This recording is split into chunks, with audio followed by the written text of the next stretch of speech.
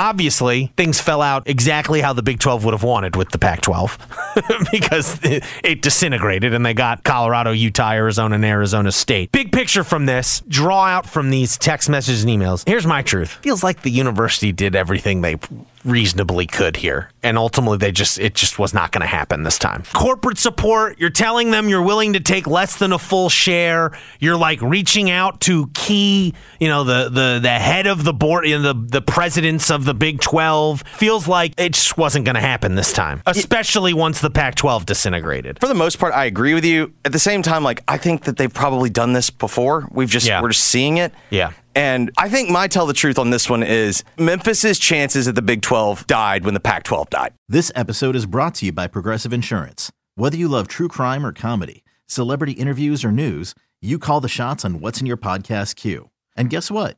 Now you can call them on your auto insurance too with the Name Your Price tool from Progressive. It works just the way it sounds. You tell Progressive how much you want to pay for car insurance, and they'll show you coverage options that fit your budget. Get your quote today at Progressive.com to join the over 28 million drivers who trust Progressive.